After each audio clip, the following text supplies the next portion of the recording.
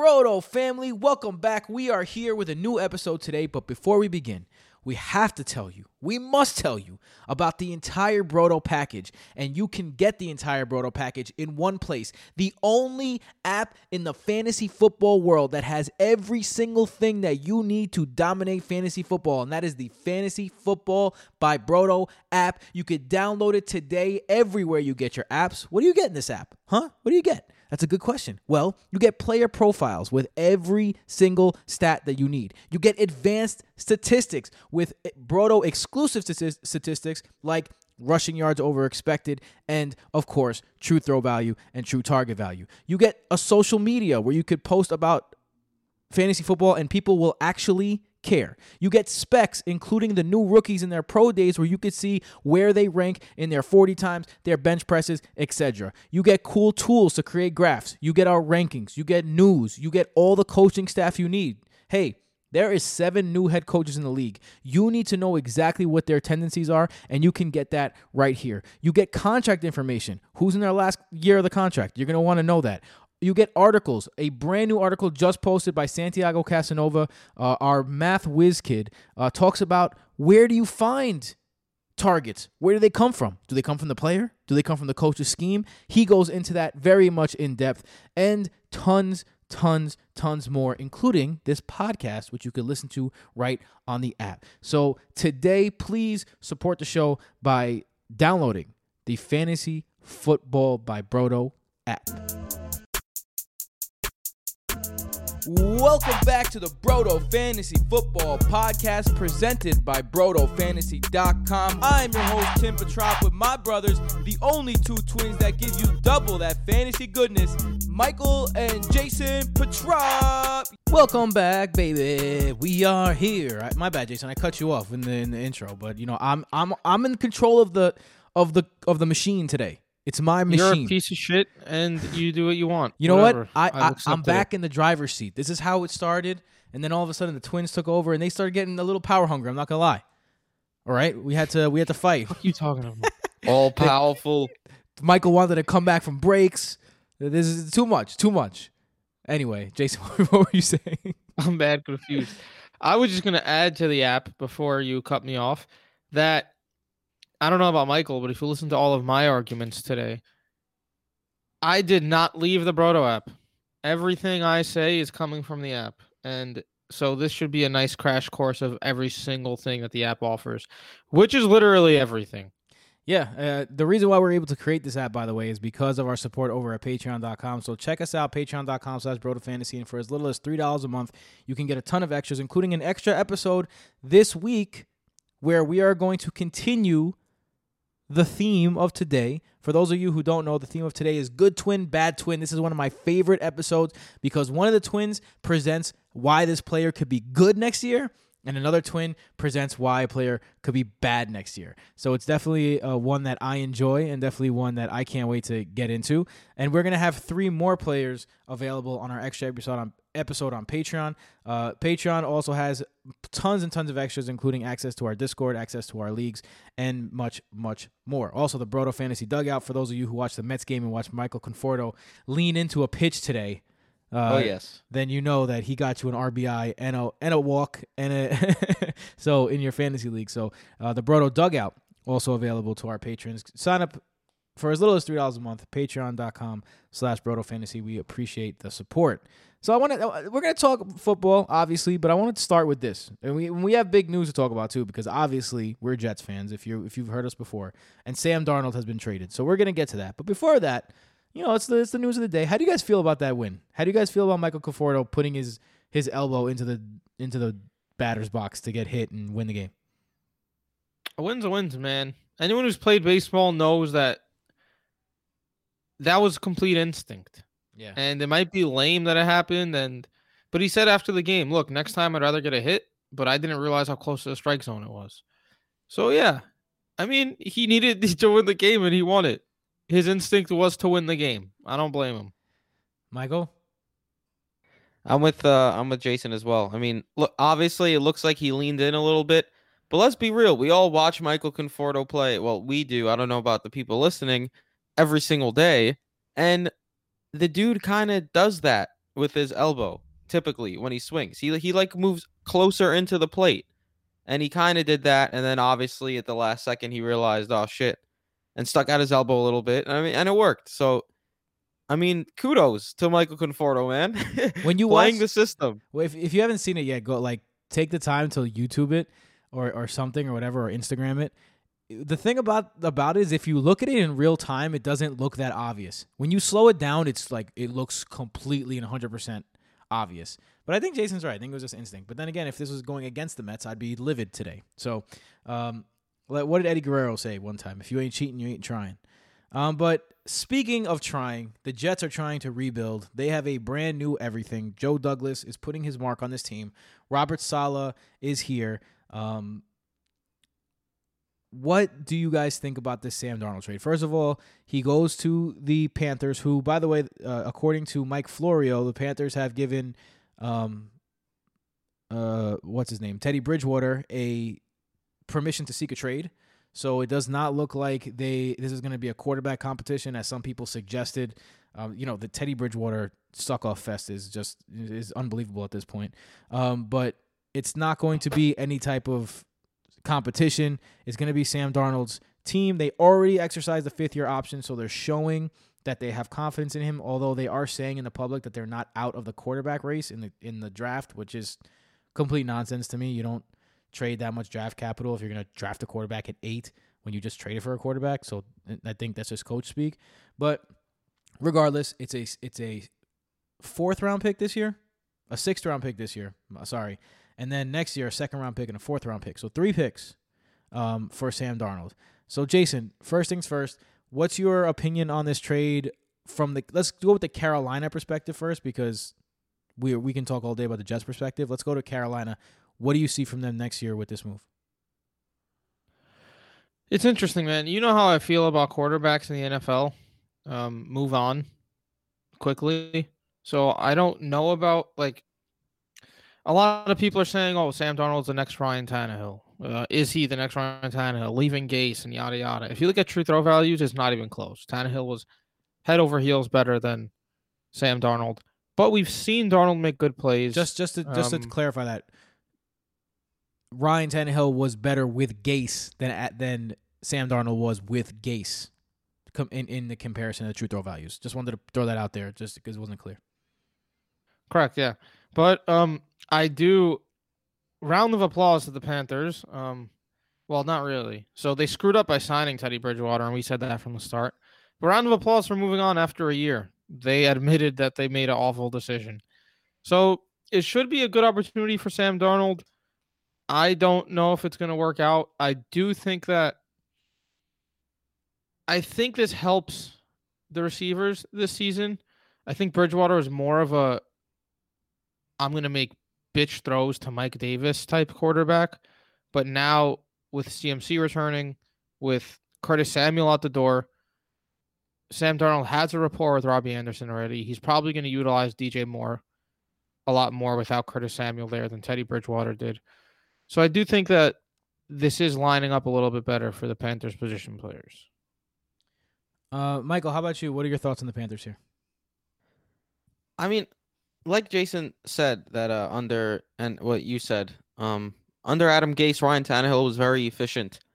Sam Darnold was not, and it's not like I understand Ryan Tannehill had a better team around him and such, and you could say all you want about how the Jets roster isn't good and all that, but the truth of the matter is Sam Darnold has struggled for 3 years in the league now, and yes, he's still young. He's only 24. Yes, he's been put in a bad situation, but I'm not one of those guys who thinks Sam Darnold to Carolina, now Sam Darnold's going to be an above-average QB. We saw him make plenty of mistakes on his own as well, watching the Jets every week. It wasn't always just the team around him making him make these mistakes. He was making mistakes himself as well. And for me, it's, will he be as good as Teddy Bridgewater? I think he will be. As you know, we're big Teddy Bridgewater haters on this podcast, and we've been proven right time and time again. Teddy Bridgewater is just a dink and dunk, below average replacement quarterback, and I think Sam Darnold can at least be that. Will he be much improved from that? I'm not really certain, I understand the trade from the Carolinas perspective. Take the high upside chance on the high pick who's been in a bad situation. Get him the good weapons, McCaffrey, Moore, Robbie Anderson. Actually reunite him with Robbie Anderson. I get all that. If I were to bet today, I'd say there's like a 20 to 25% chance that Sam Darnold Whoa. actually becomes like an above average quarterback and isn't just a mediocre replaceable dude. You are wilding, in my opinion. 25%. Come on. Anyway, look. At this point, Tim, you give him more than a 25% chance of being a legit quarterback? Yes. 100%. And then let me say why before You're you the guys one call me- wilding then. Before you guys call me an idiot, I'm gonna tell you why. First of all, the Panthers, from a Panthers perspective, they already mentioned in this offseason that they lost 7 games by less than 1 possession, right? So they were in position to win way more than they won.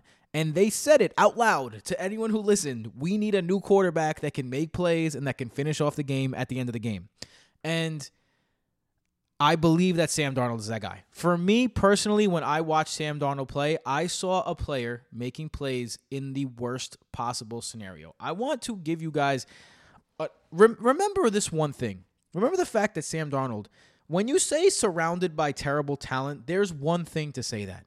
There's a completely other thing to see what the hell he was surrounded by last year. Sam Darnold was playing with an offensive line that had exactly 0 starters that had played with the team the year before. Not just started, played with the team. 5 new offensive linemen. He had Frank Gore, a 34-year-old running back, as his starting running back. He had Brashad Perriman, a complete burnout except for 2 games at the end of, 5 games at the end of the season before, as his number 1 receiver. He was throwing to Braxton Berrios. Not for nothing, his only good weapon was Jamison Crowder, and you go back and look at the stats in Jamison Crowder. Jamison Crowder absolutely killed it. Jamison Crowder was a fantasy machine when Sam Darnold was healthy, and then when he was healthy, because he had his own injury problems. But every time those two were healthy on the field together, they were a production machine. Despite the fact that the Jets didn't do anything, despite the fact that you could see this on the app, Adam Gase ran the third most run plays while losing last year. Like his percentage, that's on that's on the app, by the way. Go check that out. That is not just something that needs to be overcome and a bad roster. That is the worst situation in football. Not to mention, he's playing with Adam Gase as his head coach. Not to mention, it ends up being a good trade. I think it's a good trade. But at the same time, Jamal Adams was a huge difference maker for the Jets defense last year. The Jets defense was 6th in the league in 2019. They were horrible in 2020. Horrible. And to continue, the Jets were shedding assets during the season like wildfire. Avery Williamson amongst them. What's his name? The D tackle. I can't remember his name right now, but he went to, I think, the Falcons. So they were shedding players, and he was just in a horrible situation. But when he was asked to make plays, he made plays. Did he make stupid decisions sometimes and throw it to the wrong person? Yes. But when Braxton Berrios is your number 1 receiver for the majority of the year, you tend to throw it to guys who aren't open. And when you have no type of play action system in your coaching scheme, when you have no type of support on your defensive side or from a running game or from even a tight end, Chris Herndon was nowhere to be seen. I think that you're looking at a situation where you cannot succeed. And Sam Darnold flashed. He's always flashed. He's always flashed that greatness. And I really think that he can thrive in a Joe Brady offense. I think they're going to put him in a position to succeed, and he's going to have a chance to flash some of that greatness and some of that playmaking ability that I saw. And I think Sam Darnold's going to be an above average franchise quarterback in this league. I really do. Because if you look at the NFC South right now, it's in a big transition Can we make period. like a bet that applies in 4 years? Or Applies maybe in 4 probably years. even No, I could. 4 games. I could. In 4 games, you could probably tell. I could tell you. Yeah, you probably could. But I could tell you this right now. If Sam Darnold realizes his potential, and you have to remember where Sam Darnold is at too. When he made his first start, he was the youngest player in the NFL to make a start at quarterback. He still holds that record. Youngest player to make a start in the NFL at quarterback. He's 23 years old. Trevor Lawrence is 22 years old. Okay, so this is not someone who's washed up. This is a 23-year-old kid who went through some bad circumstances. And I forgot where if you look at the NFC South, you have the Falcons and an aging Matt Ryan who gets worse and worse by the second. You have I want to say completely rebuilding, but at the quarterback position, at least, a rebuilt situation with the Saints. You don't know if it's Taysom Hill. You don't know if it's Jameis Winston. Then you have the Panthers, of course, and then you have the Bucs, who they're the defending champions. So, look, if Tom Brady, what if Father Time finally comes from Tom Brady? It probably won't happen. But there is a universe, and I'm not this is the part that is like about 10 to 20% likelihood. But there is a universe that next year Sam Darnold is the best statistical quarterback in that division. And I don't think it's a stretch. So, like, they have a chance here, and they're going for it, and they didn't give up much for it. I think that he has a chance to lead the Panthers possibly to a playoff berth next year if he realizes that potential. I mean, I think you made a good point about quarterbacks. Real quick, NFC South, people usually think of good quarterbacks, but Breeze just retired. Matt Ryan's getting older. I mean, let's not forget that Tom Brady's in the division, though. Right. So that's why I said 10 to 20%, just because of Brady, though. Yeah, I mean, I could see Darnold having a better season than Taysom Hill throwing-wise. But I think you have false hope.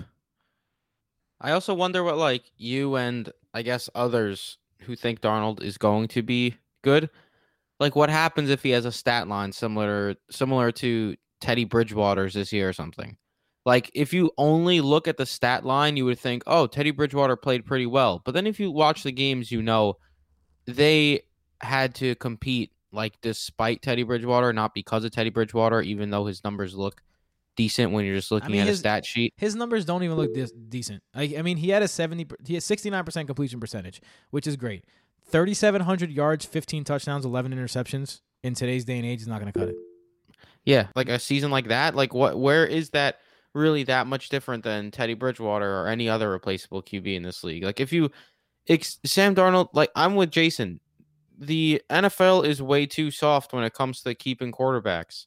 You either need to just shit the bed with your quarterback and try to get a good one, or you need to have a legit quarterback. Like, the Bears out here signing Andy Dalton is disgustingly atrocious and shit like that. And I don't know. I guess we'll see with Sam Darnold, but if I'm the Panthers, I'm giving him this year and that's it. Like, if he has a semi-decent year, I'm not keeping him around just to have a semi-decent quarterback on my roster. I don't know, man, because if he throws for 20 touchdowns and 13 interceptions, about 4,000 yards, and they win 11 games, then yeah, you're going to keep Sam Darnold. If they lose 11 games, then yeah, maybe you move on. But I think that if you have a 23-year-old quarterback that's escaping a situation, first year on your team, fourth year in the league, you've already extended him on the fifth-year option. Like, you've already taken it.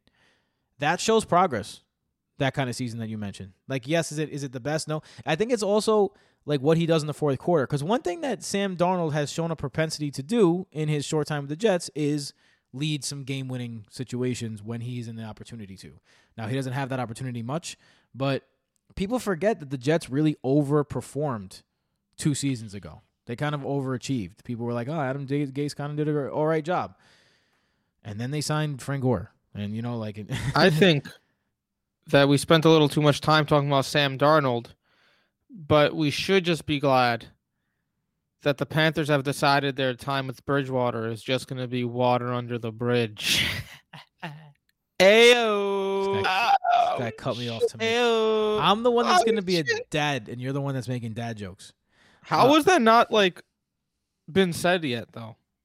Because he's not done yet. He's water under the bridge, kid. It's true. It's true. What about the Jets angles? I got to have that tweet queued up for when he gets released or traded. How do you guys... So, first of all, I just want to mention, we don't really talk about rookies on this show, and you've noticed that, because right now the entire NFL world is talking about rookies. Here's why we don't. It's not that we don't know the rookies. We had Thor Nystrom on to talk about that, and we do our own research on these rookies. It's not that we don't care to talk about it, because we do. It's that it's pointless right now, without we're not NFL draft analysts, so we're not going to analyze the draft. You guys come to us for fantasy talk. So it's so hard to know what these guys are going to do before they're drafted. So, for example, a guy like Travis Etienne, right? This guy, he jumps off the page. He's the number 1 running back. People have him being mocked to the Jets at 23. If he gets mocked to the Jets at 23, he's going to be a valuable running back, right? But what if he gets? He's not. Give me a second. What if he gets drafted by the Eagles? Then all of a sudden it's like, all right, he's clearly in a 2-person backfield, and it's all about situation. It really is so situational with these rookies. So I think that like a guy like Jerry Jeudy and a guy like Justin Jefferson, what's the difference between the two is the quarterback play, right? Because you would imagine Jerry Jeudy had a pretty good season. Everyone kind of hates on him because of all the hype. He had a good season, especially considering his quarterback was trash. So if Jerry Jeudy plays in that role, does he definitely, maybe he's not as good as Justin Jefferson, but he definitely has a better year than he has now. So it's so much dependent on landing spots that there's really no point of breaking down this guy's talents. Although, if you want to check out those talents, all the information you need is on the Fantasy Football app by Brodo. So check that out. Fantasy Football by Brodo app, I should say. Michael, what were you saying? Yeah, You motherfucker.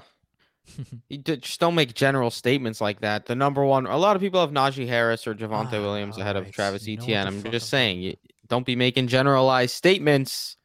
Javonte Williams has been running up the board. But that's also the thing, too. Like, we're redraft guys as well. We talk about Dynasty every now and then. But we're not going to act like that's our specialty that we put all our time into. No. So we also don't want to act like we don't want to be the fantasy people doing NFL mock drafts. No, yeah. Because who cares what we think about NFL mock drafts? Too many of those. When these guys get drafted, we'll convey our thoughts on how they're going to do this season. The worst. And we've had some very, very, very successful rookie, judgment of rookies in seasons over these past several years. It's all about and it's because we don't really talk about them until they're drafted. Yeah, no bias at all going into it. That's the thing too. Like, I know the worst part is when these analysts on Twitter, they pick their guy, like they're gonna pick this is my sleeper, that's gonna go in the 4th round. He's gonna be amazing, and then that sleeper gets drafted by a team that has no reason to use him. They don't get used. You saw it with what's his name, Brian Edwards, and especially the Zach Moss. Zach Moss. Holy shit, Zach Moss, and the Kansas City running back, bro. What the fuck is his name? The 6th round pick. No, not CEH. The year before, the guy that was supposed Darwin Thompson. Darwin fucking Thompson. Everyone's love was Darwin Thompson.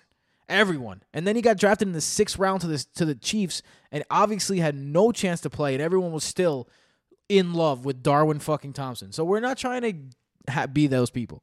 With that being said, let's talk draft quarterbacks. How do you guys rank the top 5? That's all I really want to know. I know you guys didn't. I'm putting you on the spot here. How do you guys rank the top 5 quarterbacks?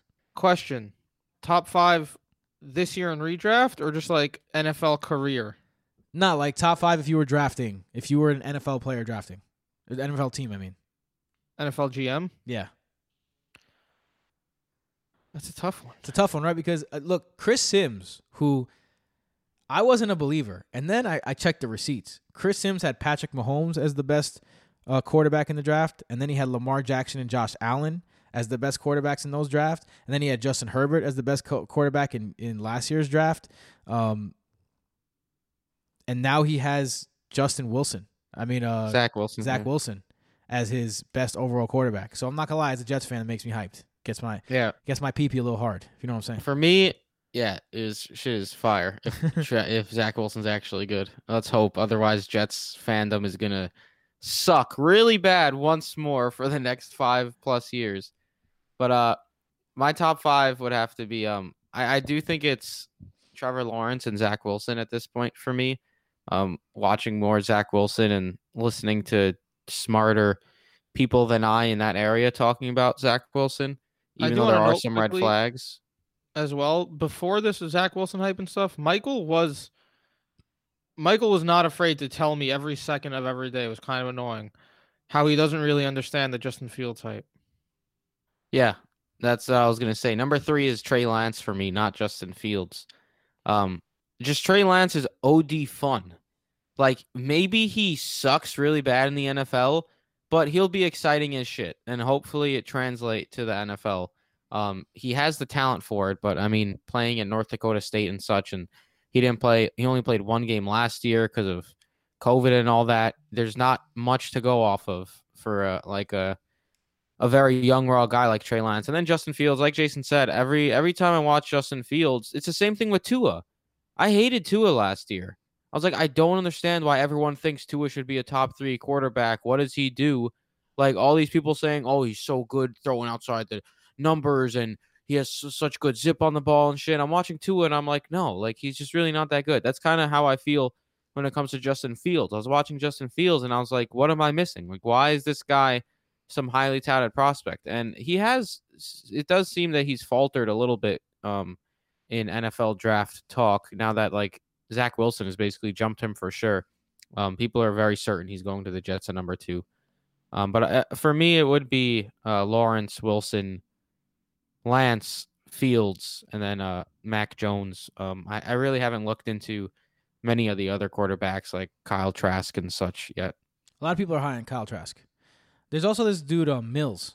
I can't remember his full name right now. I'll get it for you. But he was like a top high school prospect that didn't get much playing time in college, and he's coming out. So interesting. Davis Mills. Yeah. So interesting to see Davis Mills too. He's like the Christian Hackenberg of this year. Justin Fields for me, man, like it's tough because of the climate that we're in, the political climate, and every time you hear something on ESPN, it's about like people don't like Justin Fields because he's black, and I think that there is a definite point. That's the only, like, not to cut you off, but people comparing him to Dwayne Haskins is solely based on jersey and skin color. I mean, the fact that they were both black quarterbacks at Ohio State, because he looks nothing like Dwayne Haskins. Right, for sure. Like, yeah, and there's obviously it's like there is definitely something to be said about that. There is, but at the same time, one of the tropes, which is what about black quarterbacks, is that they can't read a defense, and I don't think that about black quarterbacks at all. In fact, Trey Lance is black, correct, Michael? So Michael had another black quarterback over Justin Fields, and I don't feel like that's the case at all. We have some of the best quarterbacks, if not the best quarterback in the league right now, is half black. Patrick Mahomes, right? He has a black father. So I obviously don't play for the Mets. I don't believe that. For Justin Fields, this particular person, black, white, Hispanic, Asian, Indian, whatever he might be, at Ohio State, he was not asked to make reads at the NFL level like that. It was a RPO. If the first option was open, you hit the first option, which it's Ohio State, so a lot of the times he was open. And if not, you look at the check down and then you run. And that's what he did in college. So I think there is a good point on Justin Fields, just Justin Fields, the person, not Justin Fields and what he represents. There's a point there. But at the same time, the people who are looking at that and putting Justin Fields down the board because of that, he was not asked to do that. So you don't know if he's capable of doing it or not. And that is where I think it comes, because the dude has a cannon for an arm. He's going to run a 4.3. He's giant. He's been a superstar since high school. He's actually part of QB1 on Netflix. If you guys never watched QB1 on Netflix, it's about high school quarterbacks and like their senior seasons, which Spencer Rattler, who is going to be probably a top draft pick next year, is one of those people as well. So I think Justin Fields has a lot of potential. It's scary to draft him before Zach Wilson and before Trevor Lawrence. I don't think he's going to be, because it's less obvious that he can translate his game to the NFL right now. But he has all the tools to. And you could. So that's why he's going to go number 4. That's why he's going to be the third quarterback or the fourth quarterback off the board. It's not like he's going to drop into the second round. Someone's going to draft him to be a franchise quarterback. Let's not forget, Patrick Mahomes went 11th, right? If I'm not mistaken. Deshaun Watson went 8th behind Mitchell Trubisky. Like, there's very good quarterbacks. I mean, Russell Wilson didn't go until the 3rd round. Like, there's very good quarterbacks right now that weren't picked with the top pick. So, and I think he's going to be good. I think teams, NFL teams these days are looking more at the ceiling. Like, we used to hear a lot more talk of this guy is the most NFL ready quarterback in the draft. Like, ever since that became the Josh Rosen tagline and Josh Rosen didn't pan out, I feel like people have started to think, oh, maybe who cares if he looks like he's the most NFL ready? Is he going to be the best quarterback? Like, there was no reason to draft Trubisky over Mahomes. Who else? There was no reason to draft Josh Rosen over Josh Allen. Like, if you just looked at potential. And that's why, like, I don't. Josh Rosen we'll see where these people. Josh Rosen went What? after Josh Allen before Lamar Jackson, though. All right, yeah. So, what was I saying? I think that people see Trevor Lawrence's ceiling as one of the best quarterbacks ever, apparently. People see Zach Wilson's ceiling as like a Josh Allen type, since Josh Allen's in the league now. And then you could even make an argument that Trey Lance is the most athletically gifted quarterback in the class out of this definitely. top 5. It's interesting what you're saying, Jason, because although you do have a point, and I agree with it, there's a person who you didn't really hear his name at all. Mac Jones. I feel Mac like Jones. Mac Jones is He's the guy he's the now. most NFL ready He's guy. the 'Cause, NFL ready he's the guy. pocket passer. He can make the pass. Exactly. He's the Josh Rosen. Right, exactly. Exactly, but then like Jason's saying, is an NFL team going to watch Mac Jones tape and then watch Trey Lance, Justin Fields tape and really think Mac Jones has a better chance of being great? Apparently I the think 49ers. No, apparently that's all a smokescreen though. But that's all coach speak too. We have no idea really. I said Trey Lance from the start for the Niners. I think Trey Lance is the Niners. I don't know why the Niners would go about getting anyone besides Trey Lance, especially Mac Jones. Like, why would you trade up for? I don't know. For me, Mac Jones Basically, just have Jimmy G if you're going to draft Mac Jones. Exactly. So I don't know. For me, Mac Jones is that guy who doesn't make much sense. And although the Dwayne Haskins, Justin Fields fiasco is definitely not viable, I do think that there is something about looking at the history of quarterbacks from a certain school, right? And I do think there's some, like USC, Carson Palmer, that's it. Yet there's a quarterback from USC drafted every single fucking year high, twice by the Jets. So it's just like, quarterbacks from USC, can you really trust them? Because quarterbacks from Ohio State, now again, this is not any bearing on Justin Fields, but it's something to be said that Ohio State hasn't produced a top quarterback in forever. I can't even think of one. They haven't. And that was another thing for me with Tua. Alabama quarterbacks have always sucked. That's what I was about to say. Why was he so special that he had to be the first like actually really good Alabama quarterback? Like I don't know. I never saw it with Tua. Maybe he'll prove me wrong. I was also not a big fan of Josh Allen. Josh Allen sucked his first couple of years and became a superstar this year. So I'm not acting like I'm some QB guru and Tua has no shot of being a good to great quarterback. Just I've never really seen it, and his rookie season certainly wasn't great. Before we get started, with our next segment, which is Good Twin, Bad Twin, just one final thing I want to leave you with. I was a big fan of Josh Allen.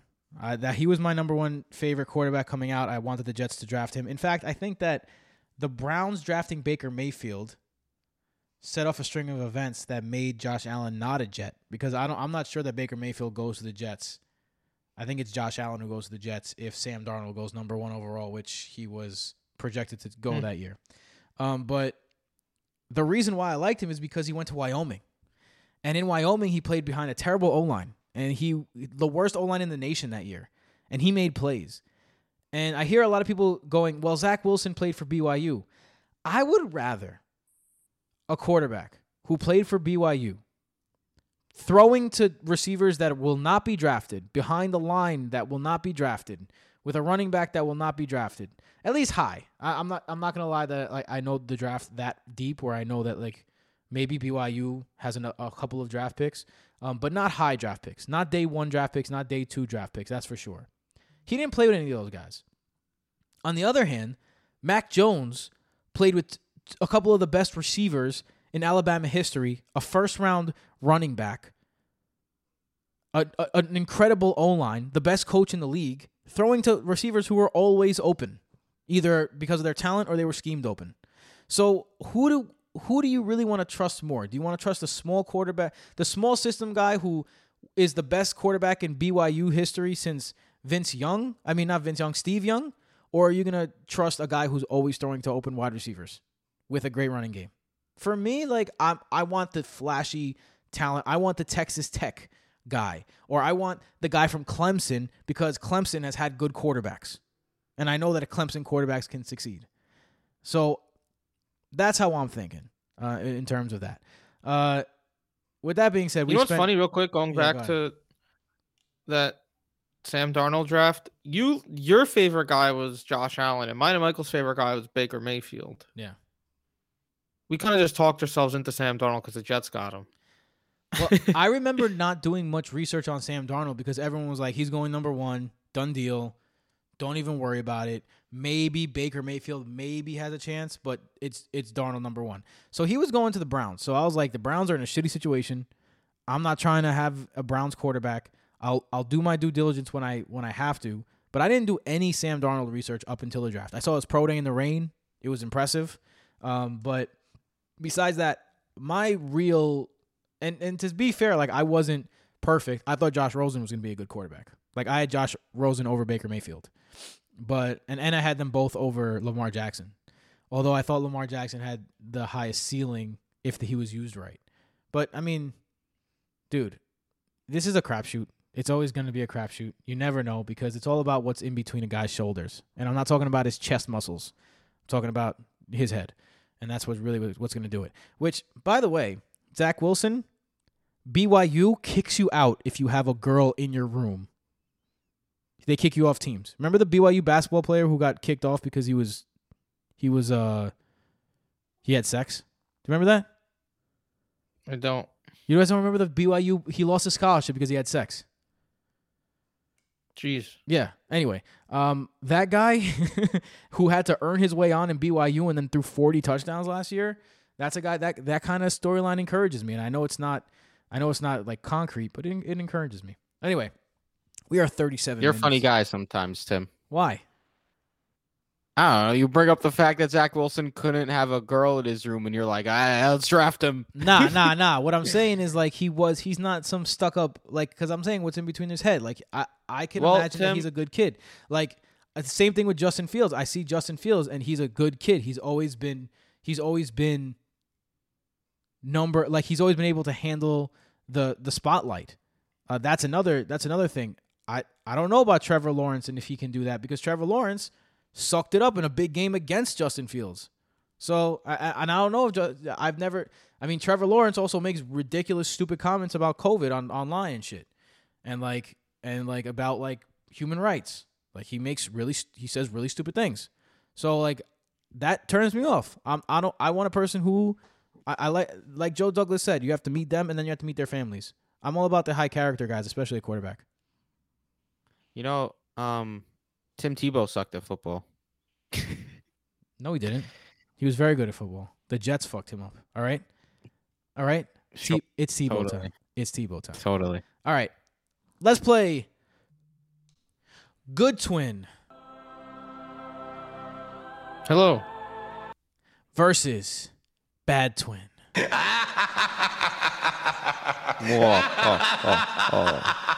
Michael and Jason Tim's obviously actually doing that, Michael. Yeah, obviously cannot hear my sound effects because Jason said, "Hi, how are you doing?" And while the angel sounds were playing, and Michael did an evil laugh while an evil laugh was playing. So obviously, the twins have not mastered this yet. Fuckers, sons of batches. All right, but we're gonna start with the first guy on the list, and this is a guy that on Twitter right now there is some craziness going on about this guy. Everyone wants him to be on their team next year. He's one of those guys where the consensus is coming around that he's going to be great. But Jason has something to say about that. So let's start off with the good twin first. Michael, please tell us the goodness. of the prospects of Antonio Gibson. Thank you very much, Tim. Happy to be here. Happy to speak about Antonio Gibson. What are you All right. from Georgia now? What are you, George Bush? Yeah, I know. I was like, you know what? I'm gonna stop because I'm not gonna talk about Antonio Gibson the whole time like that. But yeah, Jason wanted the bad side of Antonio Gibson, so I gladly took the good side of Antonio Gibson, the infamous only 36 rushes in college running back who had quite the rookie season, ran for 795 yards, 170 rush attempts, both 18th in the league. So certainly did not underperform from that aspect. Was already a huge red zone threat as a rookie, scoring 11 touchdowns, had 7 big plays, which was good for 10th in the entire NFL. All of that despite playing with a trash QB at all times of the season, only seeing 44 targets, even though he was a receiver in college, just absolutely ridiculous, 240 receiving yards only, and had only 32 red zone opportunities, which was good for 25th in the league. And he scored 11 touchdowns. And now he has Ryan Fitzmagic, the one and only, the gun-slinging, hash-slinging slasher. And he's going to be another year matured, another year ready to go in this league. The snap counts were increasing throughout the season. And no, I am not shook. I'm not thinking J.D. McKissic is going to be this big of a factor next season too. Antonio Gibson was already a very solid rusher with limited experience last year, now has a year under his belt. His role should increase in the passing game as well. They have Ryan Fitzmagic there at QB. Solid O-line. I think Antonio Gibson's stock is rightfully up. So, Michael, thank you for the the wrong one. Thank you for the wonderful angelic ways of Good Twin.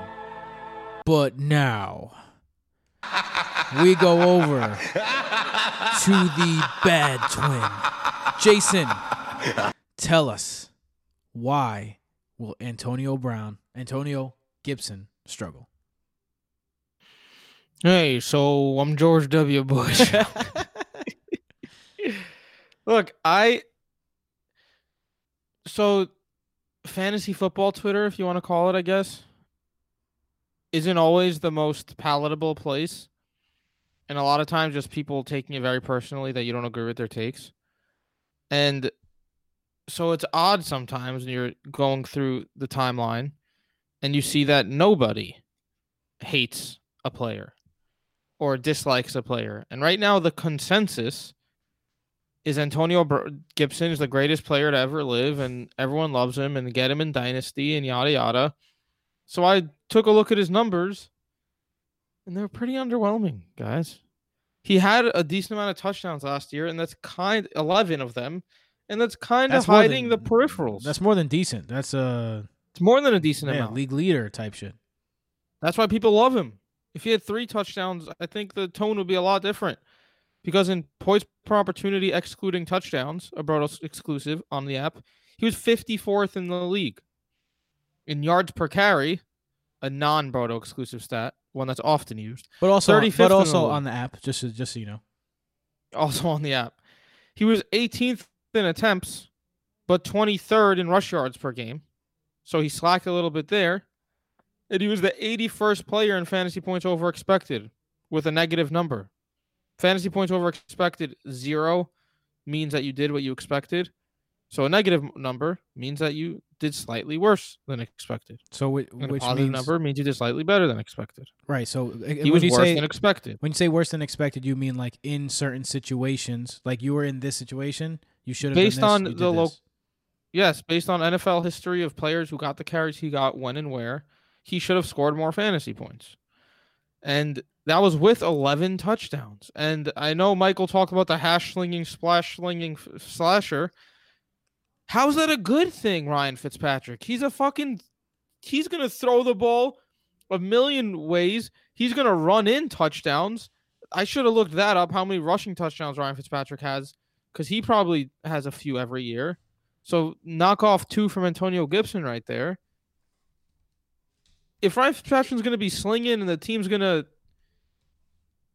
be passing a lot, or maybe if Fitzpatrick's not playing well, be down in games, and Antonio Gibson's not scoring as many touchdowns, and he doesn't improve his efficiency, people are going to be disappointed.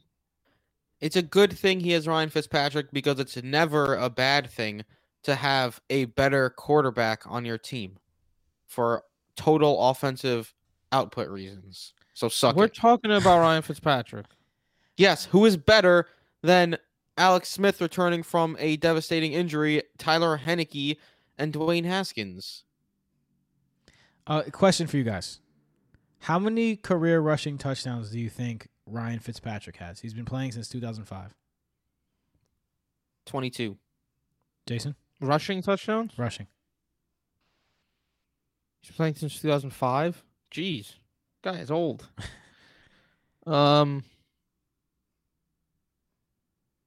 Michael gave a good answer. I'm gonna say Bro, like give a guess.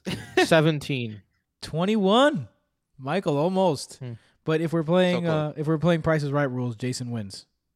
But luckily we're You not. didn't specify prior. Luckily we're not. Can't go Jason, over, baby. you'll lose as usual. You special guest motherfucker. All right. Next we have a running back that. Well, real quick, Tim, oh yeah. you go ahead.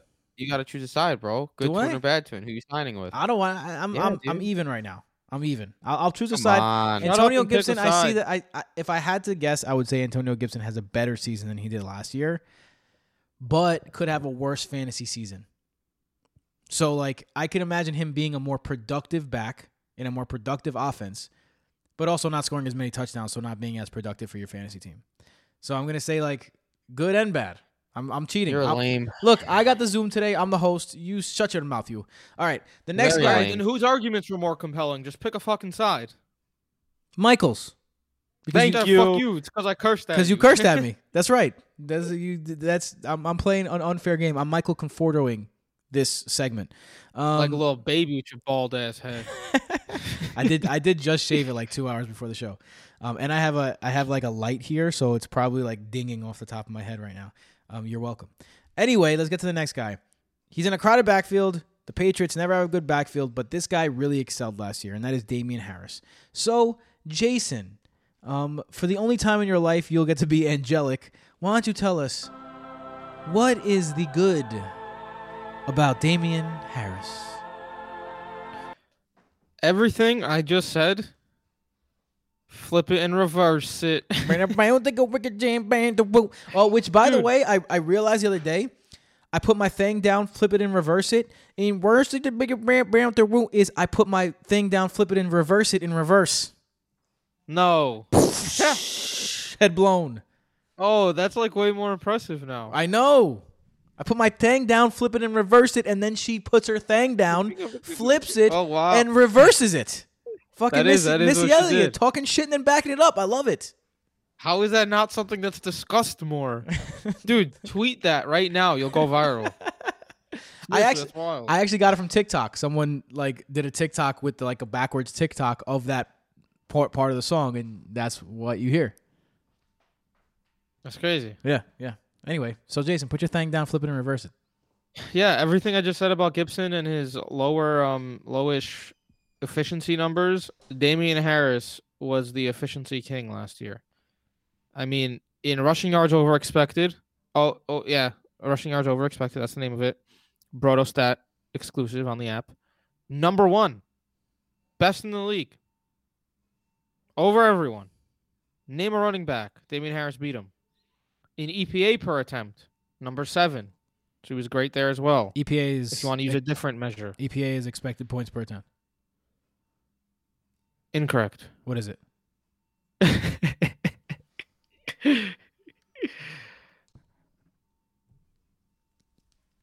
He was, if you look at the more traditional yards per carry, number 6. It's And let's expected points over average. You said, Jason. What was it?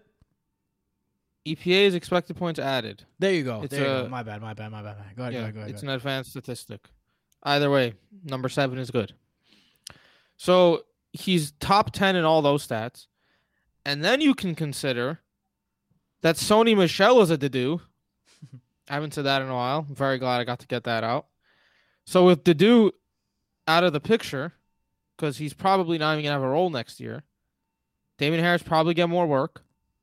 He was a running back 1 or 2 last season in half of his games.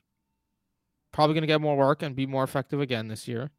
And he only had 1 red zone touchdown last season.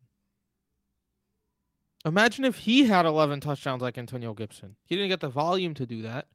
But the hype would be out of control for Damien Harris, too. With the Pats bringing Cam Newton back, their team's basically looking the same. It's going to be an awful offense again. Probably want to stay away from them. But Damien Harris offers value. It's a good running back.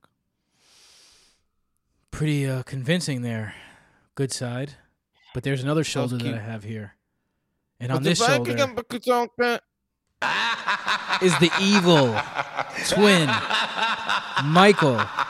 Why will Damien Harris fail? That was a cute effort, kid. I'll tell you. It was solid. Solid but cute. I have been called the cuter twin. Yes, Damien Harris was impressive on the ground. There's no denying that. That's literally the only thing Jason spoke about. What he didn't speak about is the fact that in 10 games, he saw 7 total targets for 5 receptions total through 10 games. Prolific. Through 10 games, 7 targets and 5 receptions. Obviously, I don't need to really explain to you how bad that is when a target is worth about 1.7 times as much as a rush in fantasy football land. But because he doesn't catch passes. There you go. You got it. He only had 2 games at or above a 55% snap count, and those were blowout games. 7 of the 10 games he played 40% of snaps or less in that backfield. The goal line running back on that team, which explains Damien Harris's lack of touchdowns, Cam Newton, who had 12 rushing touchdowns and who just got brought back to be the quarterback for the Patriots in 2021, Cam Newton. So Damien Harris could rush for 95 yards a game and total over 1,500 rushing yards on the season, but he'll still likely won't catch more than 15 passes and still likely won't rush in more than 5 touchdowns. So bad twin Damien Harris, that shit right there, kid. Boom. All right. I'm going to side with Michael on this one too, because I think I'm somewhere I'm somewhere in between, because I really do think he's a good running back, and I'd like to have him as like a RB4 on my team. But man, he's not going to, like Michael said, Cam Newton's just too effective on the goal line. And you could probably draft him as an RB3, you bitch. I mean, I didn't say I wanted him as an RB3. We're talking value here. Yeah, bitch. I wanted him as my RB4, all right? And I have him in some leagues. I have him in 2 out of my 3 dynasty leagues. So I believe in him to a certain extent, but at the same time, And talk all you want about targets, but you know who had a lot of targets last year? James White. Chase Edmonds. What did that scrub do with them? James White. What did that scrub do with them? You know who didn't have a lot of targets? Derrick Henry, Nick Chubb. Just saying. All right, let's move on. We can do this all day. The next guy Yeah, I'm is 2-0. I'm 2-0. I'll take it. Is someone who is a who's going to be definitely how could I say this correctly? Defended by his love. A guy who thought that he had the potential to be one of the best receivers in the league. And as the Angels play, Michael will defend the TikTok man himself, the kid's hero, Juju Smith-Schuster. Juju Smith-Schuster. Juju, for whatever reason, I understand the whole TikTok thing that's going on, has turned into blossoming star, into kind of like a fantasy football meme type of guy. Juju. Yeah, like a pariah. Yeah, like, that's who you want, Juju. Like, chill, all right? Because we're talking about a guy who legitimately had historical numbers through his first 2 seasons as a 21 and 22-year-old. As a rookie, he had 58 receptions, 917 yards, and 7 touchdowns. As a sophomore, guys, 22 years old, younger than people being drafted this season, 111 receptions, 1,426 yards, and 7 touchdowns. That's unbelievable for a 22-year-old sophomore player. Currently, he is only 24 years old. He played 2019 half injured, half with Mason Rudolph and Duck Hodges, and then last season had to play with the ghost of Big Ben. He still saw 128 targets, still ended as a PPR wide receiver 16. So in a year where everyone decided Juju Smith-Schuster sucks and will never be good, he was still a top 20 wide receiver. So, yes, Juju is going to be a good on the good side this year again, because he is not going to be the 16th receiver off the board, not even close. You're probably going to be able to get him outside the top 25 or 30 wide receivers because people are so down on this dude, despite the fact that he's been historically great so far throughout his first 2 years, and then dealt with injuries and such these last couple of years. But he's still going to see 1 million targets. He's still going to produce. So, yeah, Juju is not just going to be some wasted player. I wish he went somewhere other than re-signed with Pittsburgh. I would have been all over him even more. Like, I hate the fact that he's sticking with Big Ben and his ghost body self. But if he's going to be drafted wide receiver 30 plus, it's a joke. He's obviously going to be a good value at that spot. Jason. I wish. Jason. You know what the fuck you're wishing for a better spot, you bitch. It makes no sense. You're wishing for him to be somewhere else with a better quarterback in your argument that he's going to be good next year. You know why he's not going to be? I said he could. You know why Bad Twin's going to win this one? Because you pointed to 2016 and 2017. What about 2018 and 2019? What about fucking 2020 when he was kind of a bum and played injured? And then 2019 when he was kind of injured and played like a bum. I'm messing up years here. And 2020 when he was legit a bum. Dude, you talked about he had 917 yards his rookie year. That was on 58 catches. Last year, he had 97 catches, 39 more for 831 yards. 86 yards less on 39 more catches. He was 17th in true target value, but 24th in fantasy points per game. So even with awful Big Ben, he disappointed. He even had 9 touchdowns last year, which was his career high.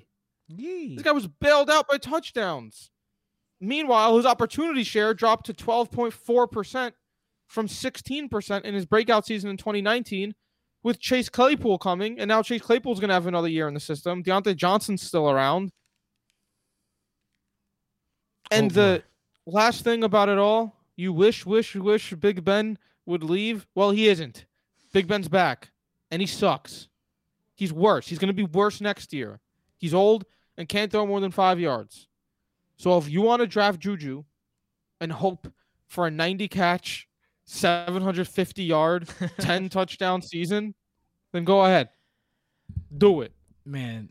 Do it. I got to say, if you catch 9 touchdowns and you're only wide receiver 24 and you caught, like, how many balls you said, Jason? 90? 94? 97 catches. 97 catches, 9 touchdowns, and you end as wide receiver 24? Like, you got to try 10 hard. touchdowns. 10 touchdowns. You got to What, try. you think that's bad, Tim? Check out your fucking boy Deontay Johnson and his scrub-ass self. This is Juju, next kid. level awful. I'm just saying, Tim loves Deontay Johnson, but now he's shitting on Juju for better numbers than Deontay Johnson. Better numbers. Huh, Jason, remind me, who finished higher in fantasy output? Deontay Johnson or Juju Smith-Schuster? That was Deontay Johnson. Okay? So suck it. Suck it all. Deontay Johnson actually has the ability to make something happen after the catch, unlike Juju Smith-Schuster. So I'm taking Jason's side. I'm with the bad twin. I don't know what this means. I've been with bad twin all 3 times. Let's see if you guys can change my mind. The last one bad to the bone is someone that is going to be a hotly debated item for a long time because there's a lot changing around him.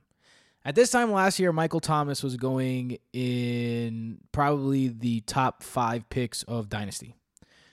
Fast forward 1 year, Michael Thomas had no touchdowns in an injury-plagued season. Drew Brees is retired, and we don't know who his quarterback is going to be. So Michael Thomas all of a sudden is up in the air. So the question is, for good twin, bad twin, good twin, Michael Thomas is still a wide receiver 1. Bad twin, Michael Thomas is not a wide receiver 1 anymore. So Jason, the son Jason of the Argonauts, a biblical name, really. You, my friend, end today as the good twin. Please shine your light. Shine it holy. Your holy light on Michael Thomas. Tim, how would you say Michael Thomas's season was last year? Decent? When he played, sure. He was decent when he played, right? Overall disappointing. Very disappointing. Overall disappointing, but he had a lot of injuries. Yes. But he was decent when he played. On the field, still good. Although I would have liked to see at least one touchdown. Exactly. He was decent last year. He didn't even score a fucking touchdown. The least amount of touchdowns he's had in his career in the red zone alone is 5. He's never ended a season with less than 5 red zone touchdowns before last year when he had 0. He only had 11 opportunities in the red zone last year. A 5% opportunity share on the team. Lowest of his career. His overall target share last season, 10.5%. Lowest of his career. He was dealing with injuries. Taysom Hill at the quarterback a couple of games. He didn't score any touchdowns. He was getting a little bit less work than usual. That doesn't mean that Michael Thomas lost a step. Just because he's kind of a prick these days and misses games for who knows why, doesn't mean he can't dome your favorite quarterback. Taysom Hill, if he qualified for true target throw value last season, he didn't throw enough attempts, would have been in between Jared Goff and Jimmy G. Jared Goff makes Robert Woods relevant, Cooper Kupp relevant. Jimmy G makes George Kittle a top 3 tight end. Brandon Ayuk was almost a top 12 wide receiver in like 8 games that he was actually killing it. And Jameis Winston, if he's the quarterback, was 14th in true target value, throw value in 2019. So neither of these guys is going to kill Michael Thomas's value. He's going to get more work than he did last season. And you better believe he's going to get more than 11 targets in the red zone. And he's going to score more than 0 touchdowns. Michael Thomas is still great. Nothing changed. Michael, you and Michael Thomas share more than just a first name, Michael. You also are a slept-on superstar wide receiver. So why don't you tell us, Elite, in your evil ways, why Michael Thomas will continue to fall into the abyss? Yeah, because I, myself, at Casino Football, which is where we play, touch football, greater than Michael Thomas in the NFL. But look, to be real, Mr. I created true throw values and true target values, Jason Petropoulos sitting right there. Michael Thomas was 7th in true target value in 2020. 7th. He ended 39th in points per game. That is a level of disgustingness that like only Corey Davis can produce or Sammy Watkins. And guess what? 11 yards per reception he averaged. Not something new. Outside the top 100. What did he do in 2019 when he was a beast? 108th in yards per reception, 139th in average depth of target. Why was he so good? It's because he saw 185 targets. He has just been a volume machine, living off of volume. There's a reason why this whole thing got made up about people calling him the slant king or whatever happened with that shit. Because that's what he did. You said he's going to go up and dome your favorite cornerback. How often do we actually see Michael Thomas going downfield and making a big play? Not catching it within 12 yards from the line of scrimmage. It really doesn't happen that often. Last year, he was also 68th in the league in points per opportunity, excluding touchdowns. Yes, he was a stud for several years, but that was with studly Drew Brees. Drew Brees has decreased his level of play and is now retired. And now he's going to have to play with either Taysom Hill or Jameis Winston, who either of them will never be peak level Drew Brees, not even close. Plus, he became a diva last season, wherever that came from, and legit had to sit a game because of it. So I think the days of Michael Thomas no-brainer wide receiver 1, yeah, I'd be very worried about that. I'm not drafting this guy expecting a top 5 wide receiver finish. If that happens, so be it. I'm just not expecting it with the way, like, everything you look back on is just Michael Thomas seeing major volume. And that has been his boon his entire career. And now he doesn't get major volume last season, and you get 39th in fantasy points per game, even though he's 7th in true target value. Michael Thomas in his last full season, 2019, had 17 plays of over 20 yards and 3 plays of over 40 yards in his 149 receptions. So you're right. You know, That's like, gross. not a guy who goes deep a lot. Definitely not a guy who goes deep a lot.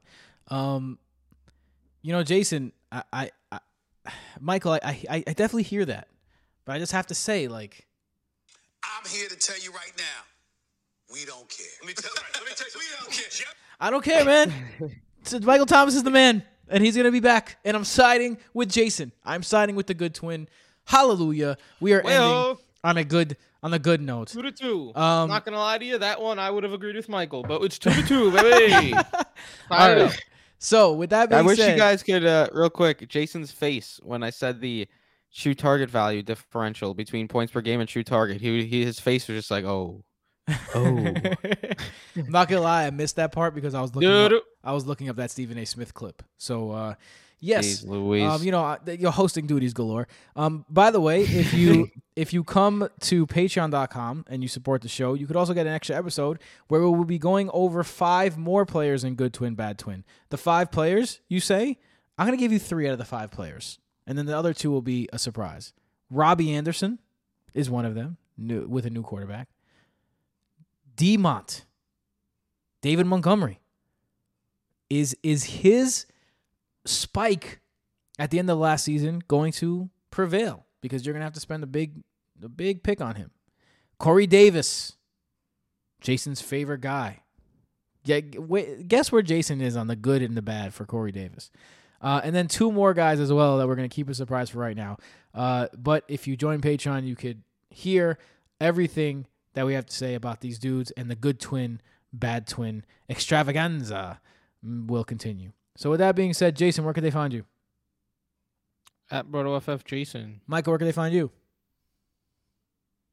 At BrotoFF Mike. You can find Casanova at BrotoFF Casanova. Santiago Casanova, of course, our 4th Broto bro, and the mathematics wizard of the squad. And then finally, you can find me at BrotoFF Tim. You see what we did there?